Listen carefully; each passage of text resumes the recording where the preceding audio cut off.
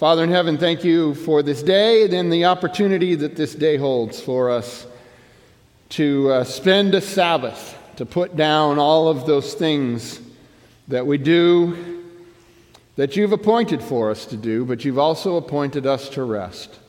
So we thank you for that, and we honor that today. And one of the good things to do when we're resting is to hear your word, Lord. So let our hearts be open. And bring us today some word of comfort that can help us in our times of waiting. In Jesus' name, amen.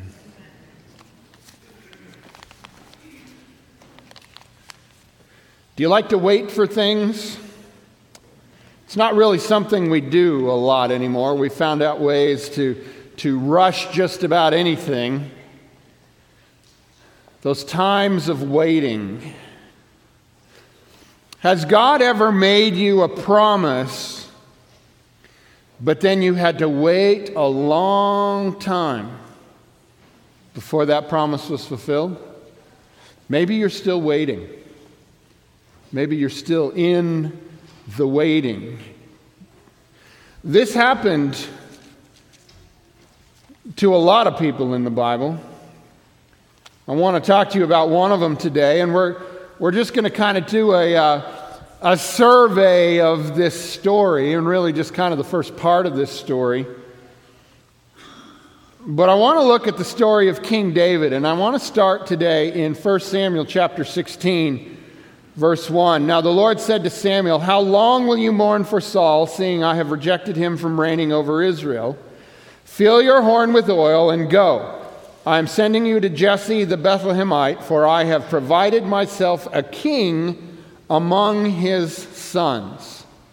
Now I just want to pause right there, because the first thing I want you to realize here is sometimes the promises of God come to us not because we were seeking them. Sometimes he comes to us, maybe in reading the word or maybe in a word from someone else, and promises us something in our lives that we weren't even praying for, that we weren't even looking for.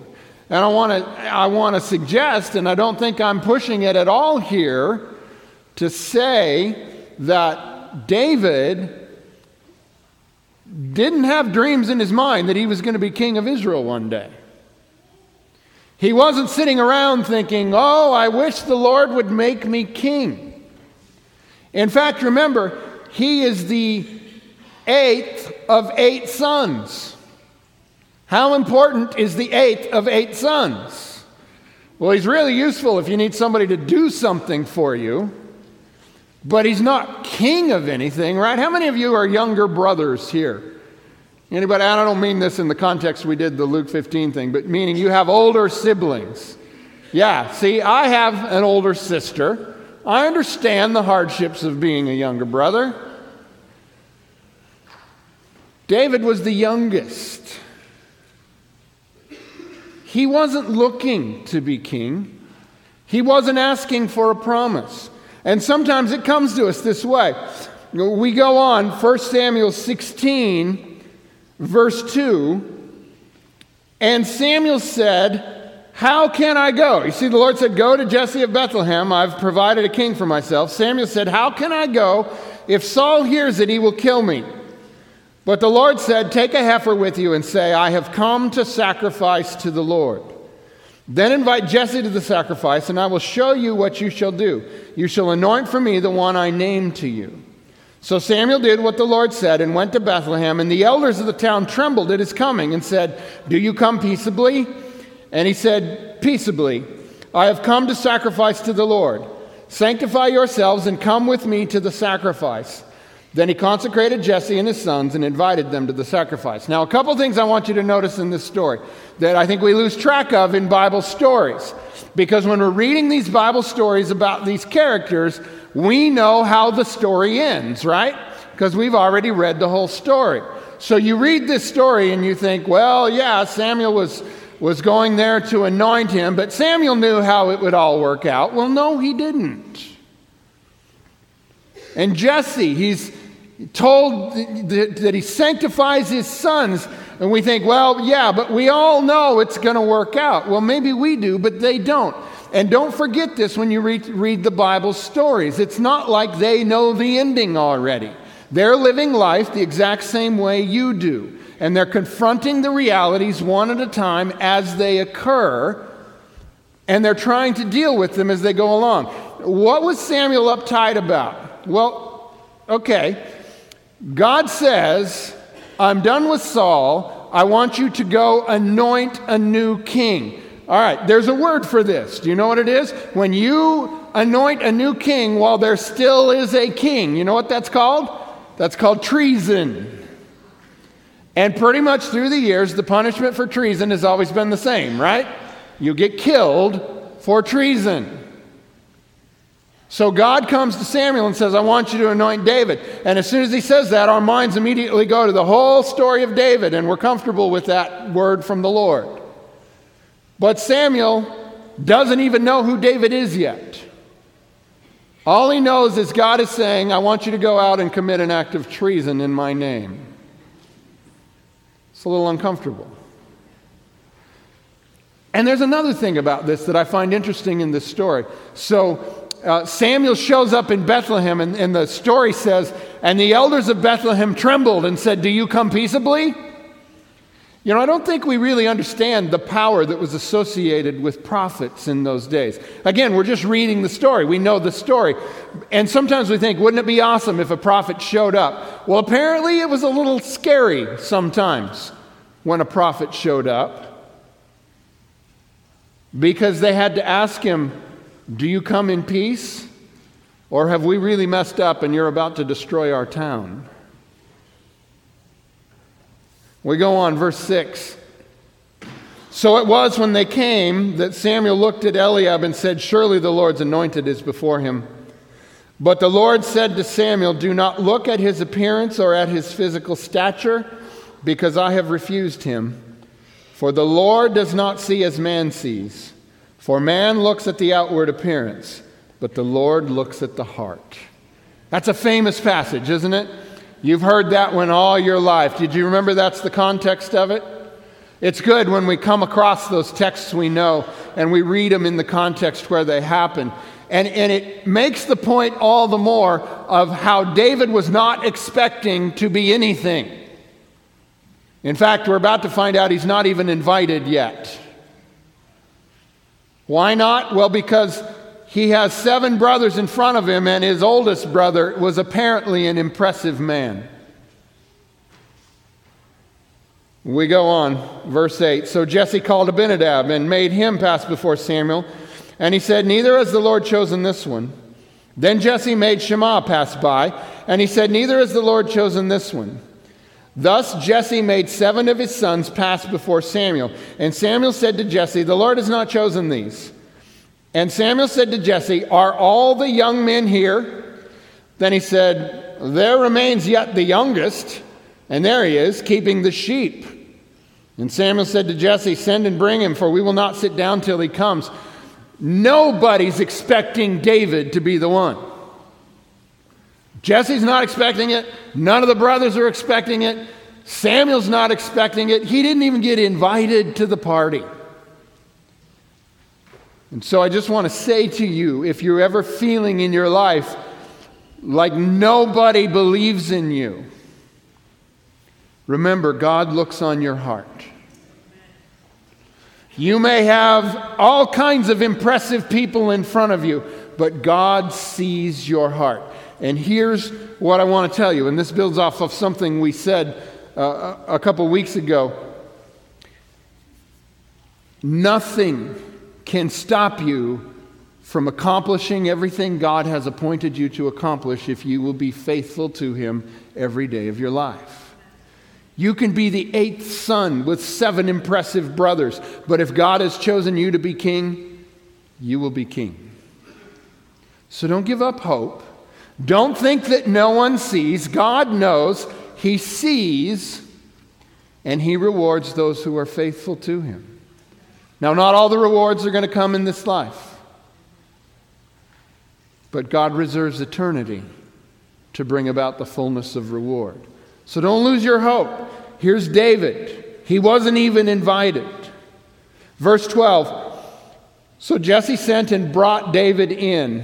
Now he was ruddy with bright eyes and good looking. And the Lord said, "Arise, anoint him, for this is the one." Then Samuel took the horn of oil, anointed him in the midst of his brothers, and the Spirit of the Lord came upon David from that day forward. So Samuel arose and went to Ramah. So it's a fascinating story. So now David, the youngest brother of the family of Jesse, has been anointed king of Israel. How exciting is that? And the very next day, he took the throne and started to reign, and everything went great. Right? You don't know the story very well if you think that's what happened. The very next day, from then on, his brothers were always incredibly respectful to him. Well, why not? God made a promise, right? That time between the promise and the fulfillment is called the waiting. And the waiting doesn't always go the way we expect. It started off good enough, actually. See, David actually would end up in the court of Saul. And the way it happened was apparently Saul developed over time of being king some sort of a mood disorder where he would at times become very depressed or something like that. And so the suggestion was made, maybe music. And I'll just make that suggestion to you too. I've found that music is a really good thing. When you're feeling down or whatever it is, to allow music, whatever it is that speaks to your soul, to take that. So one of the advisors said, music, let's try it. And another one said, hey, I know this guy. He's really good. He plays the harp. He's had a lot of time to practice. All he does is sit out in the field with sheep. So he's going to be really good at it. So they said, well, bring him in. So David comes in and plays. And now you can imagine David in his mind. I've been anointed king, and now here the Lord has put me in the court of the king. Everything is going according to the plan. Do you ever feel that way in your life when things start happening and you start thinking to yourself, yes, the plan is working out? This is always dangerous thinking, because our faith begins to be based upon our ability to perceive that what's happening is in fact leading to what God has said, as opposed to our faith being in the fact that God made the promise. It's going to be tested. But it's starting out good. Here he is, he's in the court. And as it turns out, at this point, Saul even likes him. 1 Samuel 16, verse 21. So David came to Saul and stood before him, and Saul loved him greatly, and he became his armor bearer. Then Saul sent to Jesse, saying, please let David stand before me, for he has found favor in my sight. It's all going so well. But then David still is a younger brother. The very next chapter tells the story of Israel going to war with the Philistines, and there's a particular Philistine by the name of Goliath, who comes out every day and challenges the people. Now, was David there? No, because David was the youngest brother, right? The three oldest brothers went off to war with Saul. David stayed home with the sheep.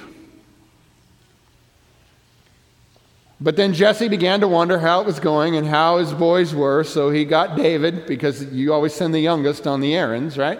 They got David, gave him the stuff, sent him, go check on your brothers, take these things to their commanders. And it's really interesting to read because it gives you an insight into the realities of that day. Go and check out what's going on. So David goes, and while he's there, he hears Goliath come out and make all these threats. And so David starts asking questions of some of the other men that are there. And guess who starts getting a little annoyed at the mouth of little brother? Right? Verse 28. Now Eliab, his oldest brother, heard when David spoke to the men. And Eliab's anger was aroused against David, and he said, why did you come down here? And with whom have you left those few sheep in the wilderness? No one can be as cutting and disdainful as an older brother, can they? Oh, David, why don't you go look after your few sheep?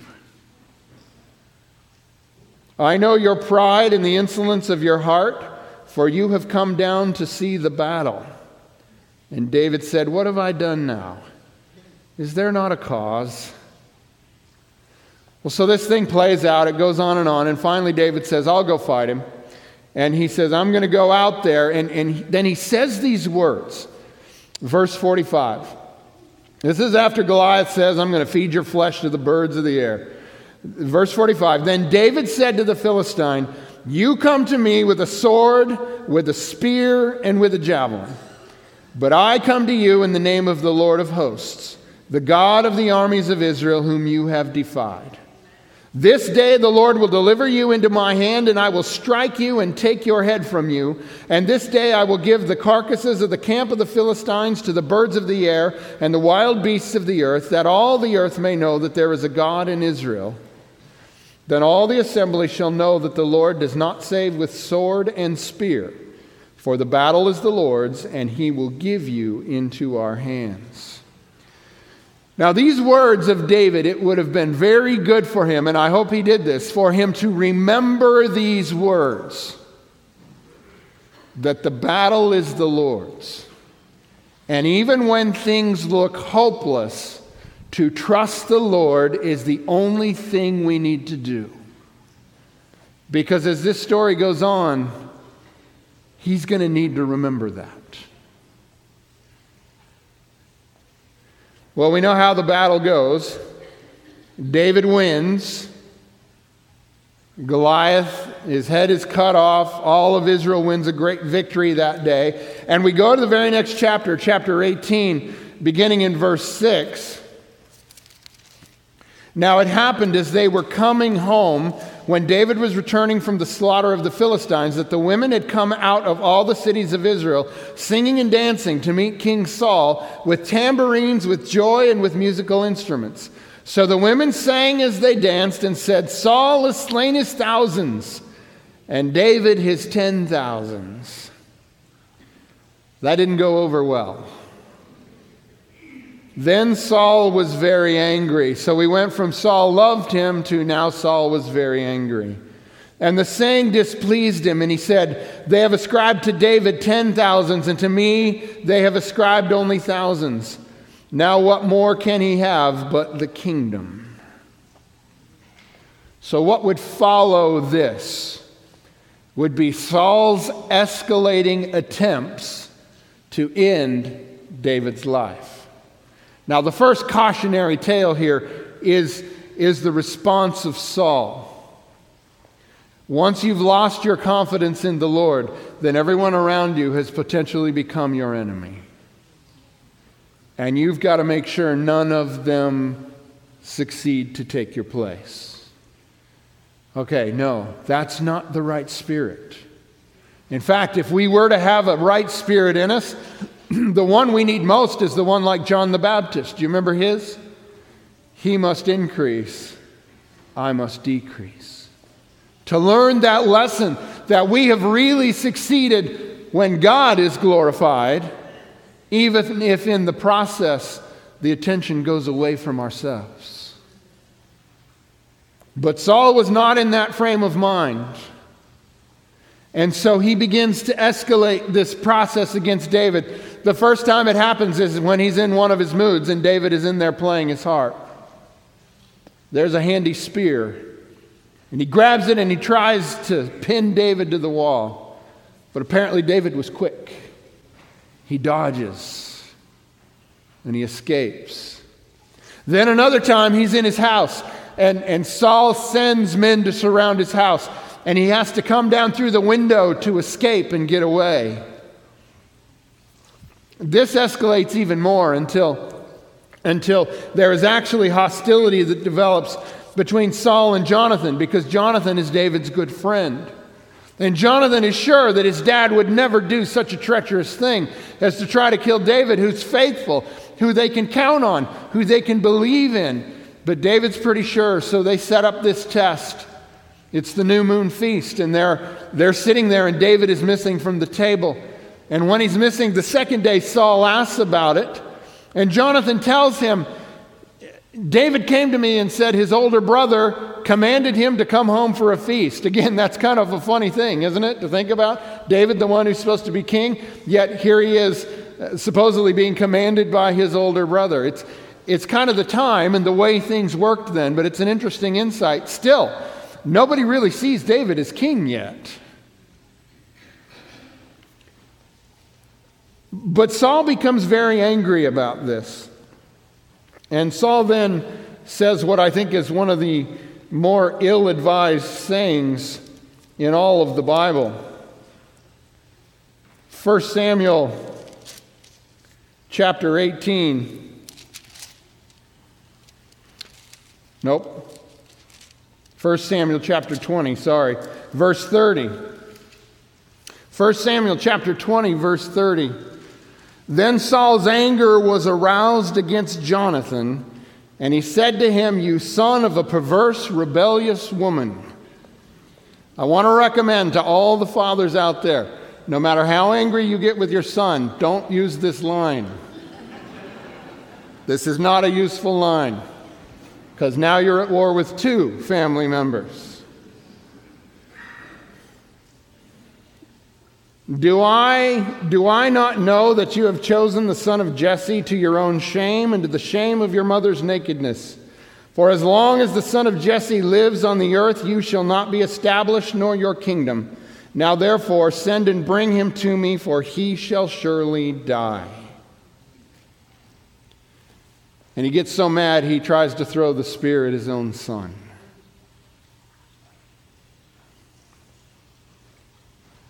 Then comes the extended period of David's life where he's fleeing from Saul, where he can't stay anywhere. He was anointed king, wasn't he? God chose him to be king. Why is God letting the inappropriate king chase him all over the countryside? Why is he living in fear? He still doesn't know how this is all going to come out. Remember, we know the end of the story. He doesn't. He's living it day by day by day. Have you ever been in that situation in your life where you feel like God made a clear promise, but there is nothing about reality that suggests that promise is going to come true?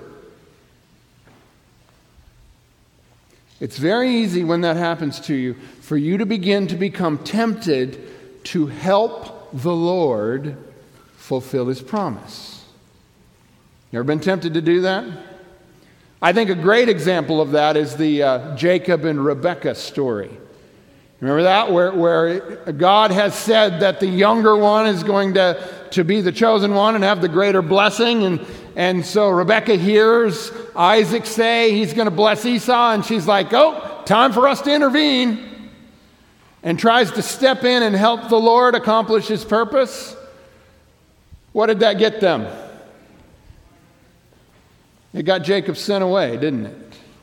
It brought separation and brokenness to the family. It's not good when we try to help the Lord fulfill the promise He made in our lives. Now, I'm not saying there aren't ways that we cooperate, but mostly what I'm saying here is when we take things into our hands that the Lord does not intend for us to do. And this will happen for David. In fact, it happens twice. You see, he's supposed to be king, but there's this other king, Saul, and he can't be king until Saul's out of the way. And suddenly he finds Saul in a position where he could kill him. But here's the thing, even in that moment, even in the process of getting to the fulfillment of the promise of God, David will not go against principle. And the principle is you do not raise your hand against the Lord's anointed, even if the Lord's anointed has turned against His purpose.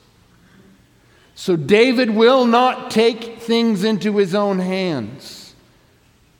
And twice he let Saul escape when he could have killed him. Do you do this in your life? You see, it's so easy for us when we know that what we're doing is God's will and we're trying to achieve God's purpose and we see a shortcut, we see a quicker way to get there, we see a way that we can help God. Okay, maybe it's not completely kosher, but it's for the ultimate end, right? The ends justifies the means.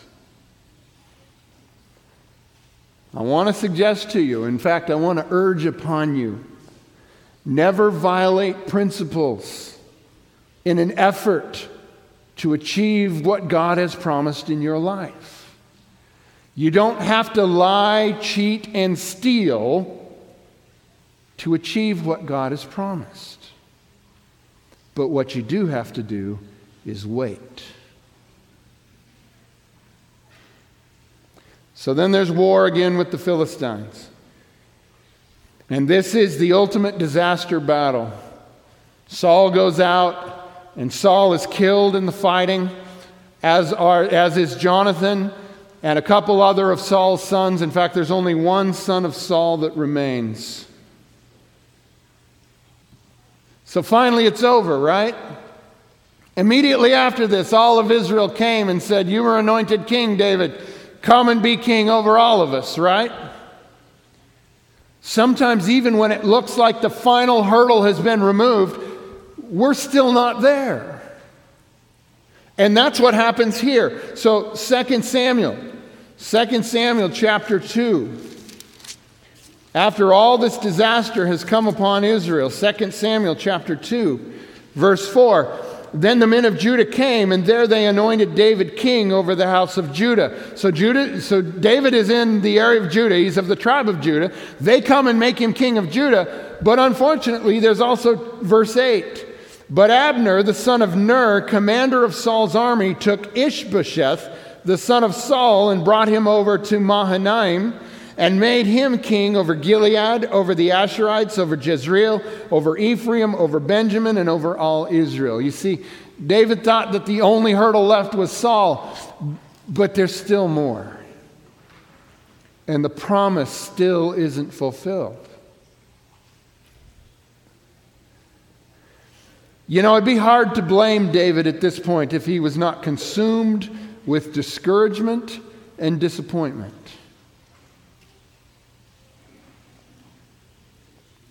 You wonder if he ever thought, are we sure that Samuel wasn't just a little crazy in his old age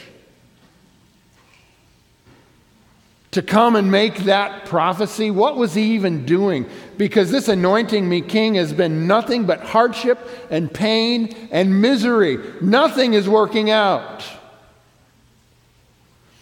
You wouldn't blame David if he tried to force things at this point. In fact, there's very few things that he might try at this point that you wouldn't think, well, yeah, why not? Nothing else seems to work.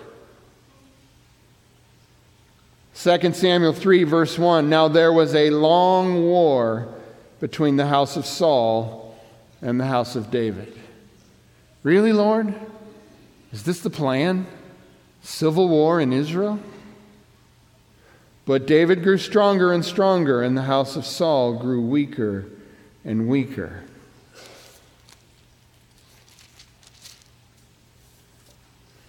Eventually, Ishbosheth and Abner was the one who set him up, would become at odds.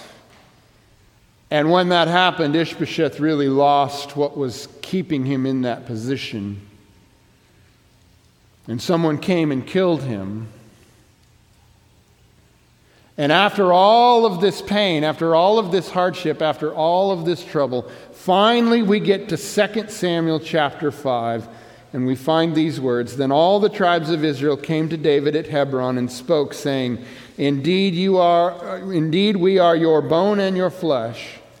Also in time past, when Saul was king over us, you were the one who led Israel out and brought them in. And the Lord said to you, You shall shepherd my people Israel and be the ruler over Israel.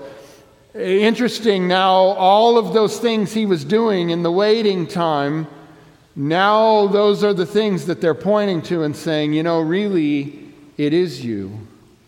Verse 3, Therefore all the elders of Israel came to the king at Hebron, and King David made a covenant with them at Hebron before the Lord, and they anointed David king over Israel. David was 30 years old when he began to reign, and he reigned 40 years. So ultimately the fulfillment of the promise is long. But I want you to think about something here. When Samuel came to David, how old do you think he was? Let's just take a stab in the dark. He's probably a teenager, right? So let's say he was 15. It was another 15 years till he became king. That's a long time to wait for the promise, isn't it? But here's the thing. That was only how long he waited to become king of Judah, because read this next verse. In Hebron he reigned over Judah 7 years and 6 months, and in Jerusalem he reigned 33 years over all Israel and Judah. So in truth, before it was completely fulfilled, was over 20 years. How long are you willing to wait for a promise? Do you trust the Lord? Because really that's what it comes down to. You see, there is, whenever the Lord declares a purpose in your life, there's 3 parts to it. There's the initial promise, and then there's the waiting, and then there's the fulfillment. Guess which step of these 3 is usually the longest? The waiting. I'll give you a little example of this. I like this example with the Bible. So in the beginning, God creates the world, and it's a really great creation that He's done, and God is with them. But that only lasts for Genesis chapter 1 and chapter 2. And then comes chapter 3, where we fall away. But the promise is made in chapter 3 that the Lord is going to restore us, and that once again the dwelling of God will be with His people. Well, then we go over to the book of Revelation. And Revelation chapter 21, which is one of the last 2 chapters of the Bible, so we got the first 2, and the last 2 are the only chapters in the whole Bible where God is with the people. So chapters 1 and 2, then comes the promise, and then 21 and 22 of Revelation, that's the fulfillment. Guess what's in the middle? That's the waiting. Most of the Bible is about the waiting. We live here. Okay? We're waiting for the fulfillment.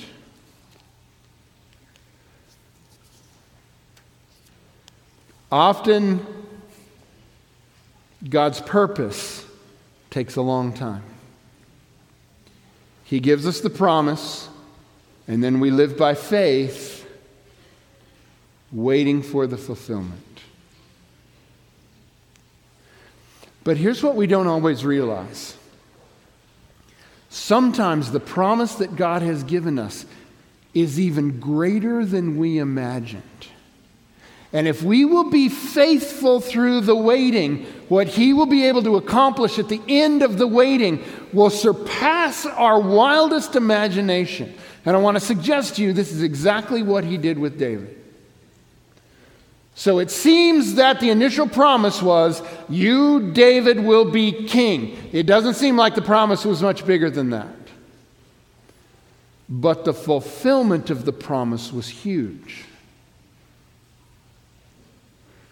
The first part of it is that not only will David be king, but that he will be the beginning of a line of kings that will come after him.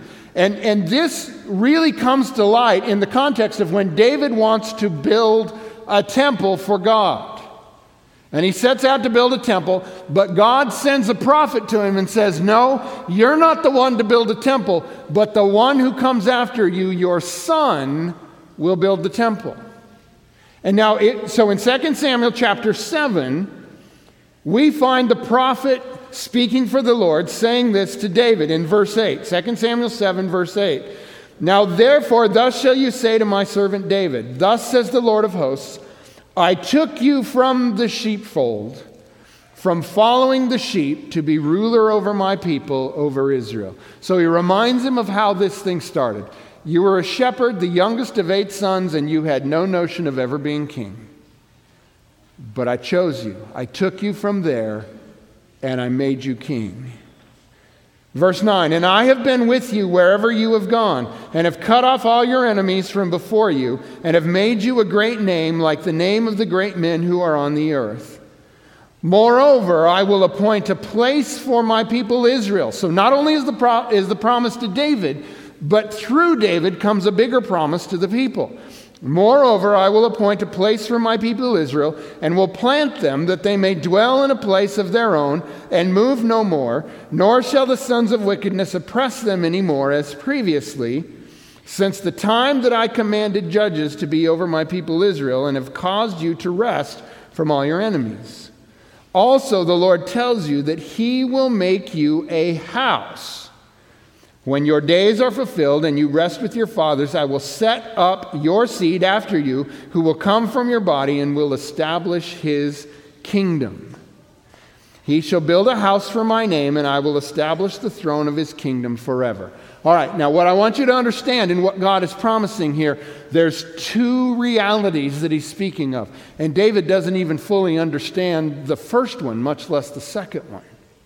So the initial reality that God is saying is that through you and through the blessing to you, I will make a stable place for my people. And that will last certainly into the time of Solomon after him. So it will be fulfilled in his son.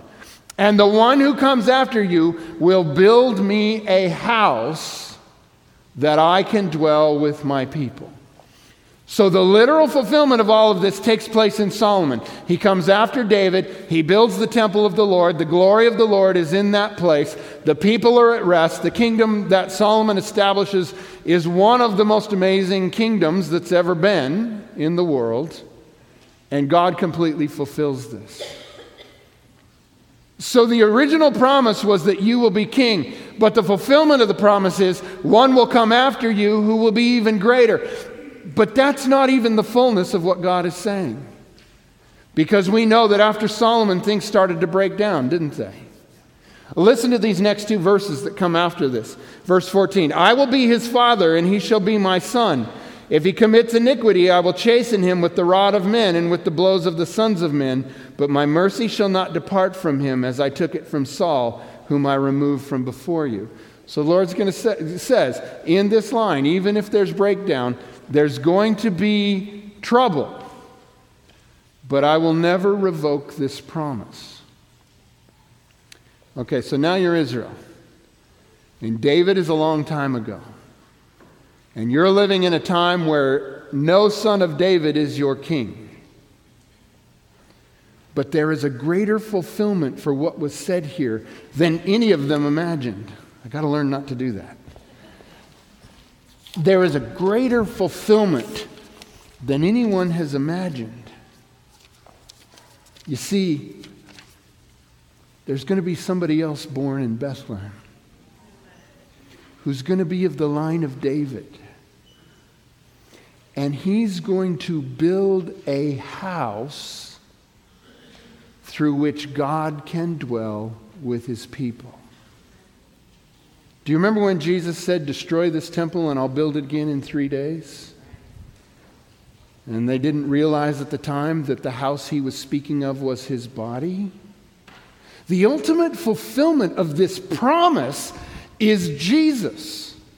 And listen to what it says, because it can only be him.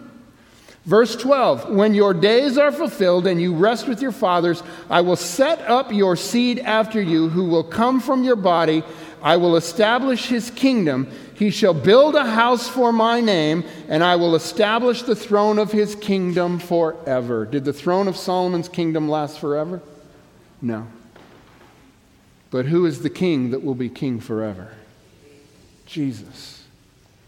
Do you see what can happen when you believe the promise, faithful through the time of waiting, and receive the fulfillment? It's even more than you imagined. So don't give up. Has God made you promises?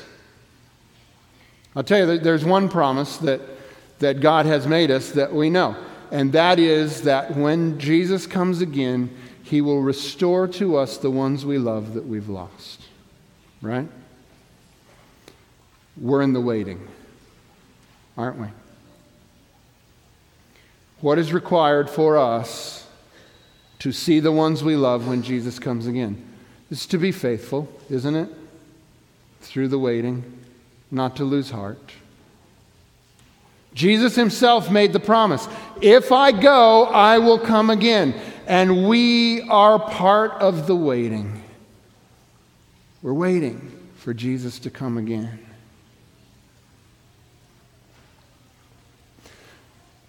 But what I want to suggest to you is the waiting is an important time. Because it is in the waiting that God works with us, that he molds us, that he gives us the chance to show love to each other. And it is in that time when our faith is proven. Romans chapter 5, Paul speaks about this with words that we know from another context. I'll point it out when we get to it. You may notice it before I say it. Romans chapter 5, beginning in verse 3. Not only that, but we also glory in tribulations. You see, the waiting is full of tribulations. Knowing that tribulation produces perseverance. There's that word again. If you had the Greek there, it would be hupomone, patient endurance. That's the only way to survive the waiting. Perseverance produces character, and character produces hope. And hope does not disappoint us because the love of God is poured out in us through the Holy Spirit. That's how it works. That's what the waiting is for. It makes us who God has called us to be.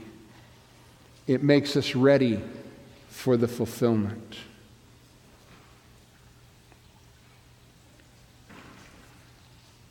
So God makes this promise to David, and I remember some years ago I was reading through this and it really struck me, and this whole passage really struck me. And David's response that comes after this in verse 18, he says, "Who am I, O Lord, and what is my family that you have brought me this far?"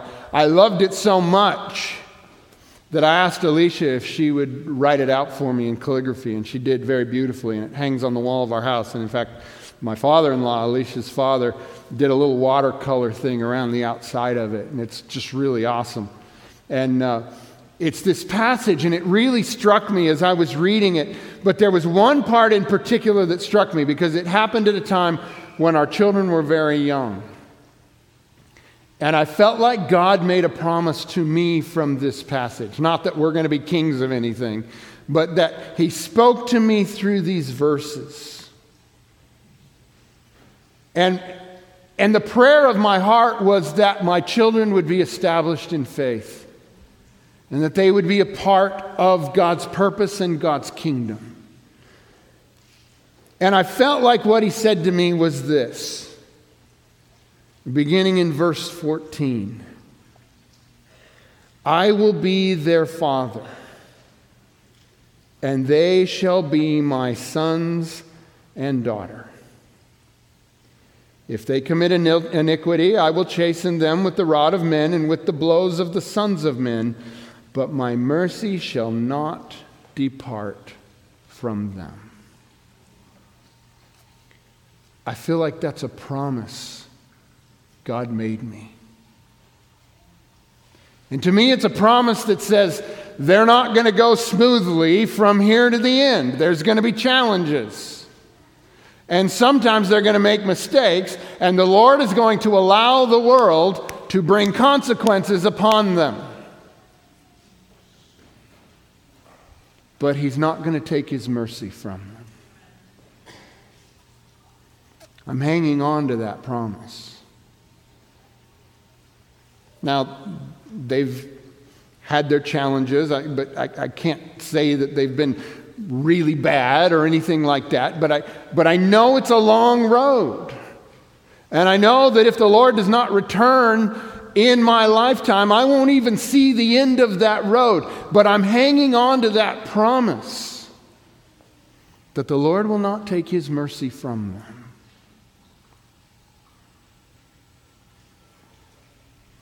What promises has the Lord made you? Are you in the time of waiting? I want to say to you today, don't give up, don't give in, even if it doesn't look like it's working out. It looked like it was working out for David early on, but when he was closest to what God had promised was when it looked the least good. Hang on. Trust the promises of the Lord and be faithful in the time of waiting. Keep believing. Don't get discouraged or give up. We are in the waiting. God will keep His promises. Trust Him. Let's pray. Father in heaven, we want to be faithful in the waiting so that when you fulfill your word, we will have great joy in our hearts in knowing that doubt and worry never made us stop believing. We commit ourselves again today to the promises you've made in our lives, recognizing that we may not even live to see their fulfillment, but also knowing, because Jesus is the resurrection and the life, that death is not a barrier that stops you from fulfilling your purpose. We trust you, Lord, and we believe, and so we nestle ourselves under your wings, trusting that what you have promised, you are able to deliver. In Jesus' name, amen.